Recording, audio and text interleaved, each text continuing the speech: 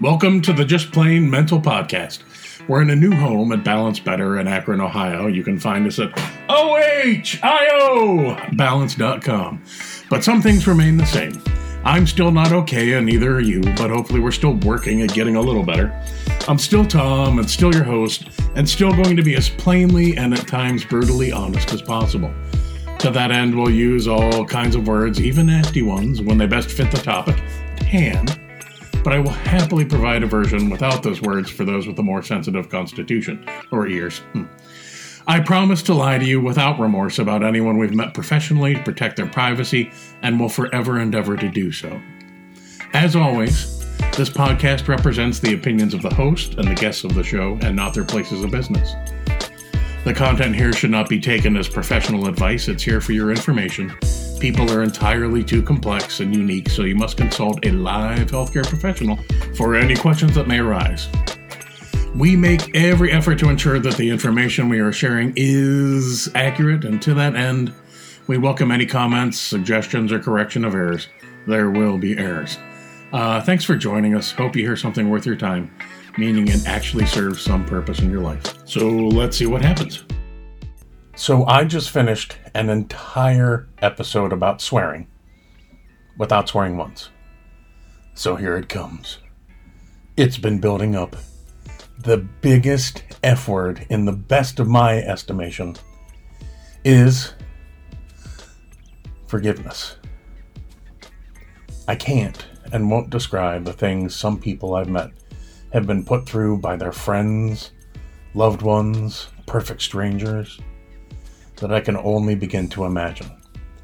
Some of the things that keep me up at night still. I used to tell students back in the days of professing things that if they followed through on being a counselor, they were probably likely to come out much darker than when they started. Humanity can be terrible. Regardless, I think, and what I think is worth exactly whatever you think it is, but I do think forgiveness is a fundamental to recovery from and sending to history all of those terrible things.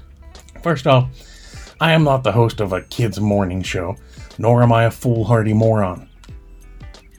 I am not a forgive and forget kind of guy.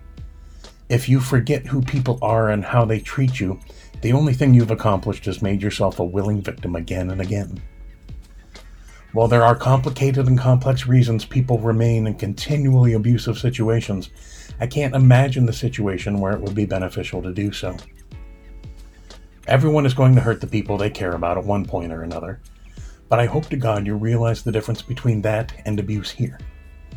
The intensity, the blaming your own intense abuse on you, getting worse instead of learning and growing, and the most important, putting a stop to it. Again, back to forgive and forget. I have seen people change after a weak moment or tragic history. I've seen way fewer, you should hear nearly none, change after multiple broken promises, ongoing accusations of, well, if you would only do this, I wouldn't have to hit you, or worse. And no change in the behaviors. They may be getting close to convincing you that you deserve whatever version they infuse into your life. And that only happens completely when you forget who they are and how they treat you. Never forget. Never forget. But you have to forgive.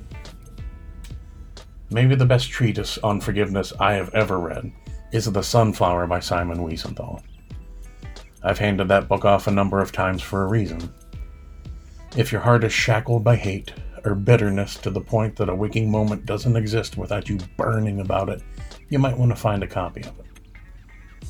The first half is the story of a man in unimaginable circumstances being given an unbelievable request and finding himself so jammed up and boxed in, he did nothing. But his indecision stayed with him. That's the first portion of a compelling and fascinating book. The last sentence of the first part is the question he sent to several people who were meant to have read his story.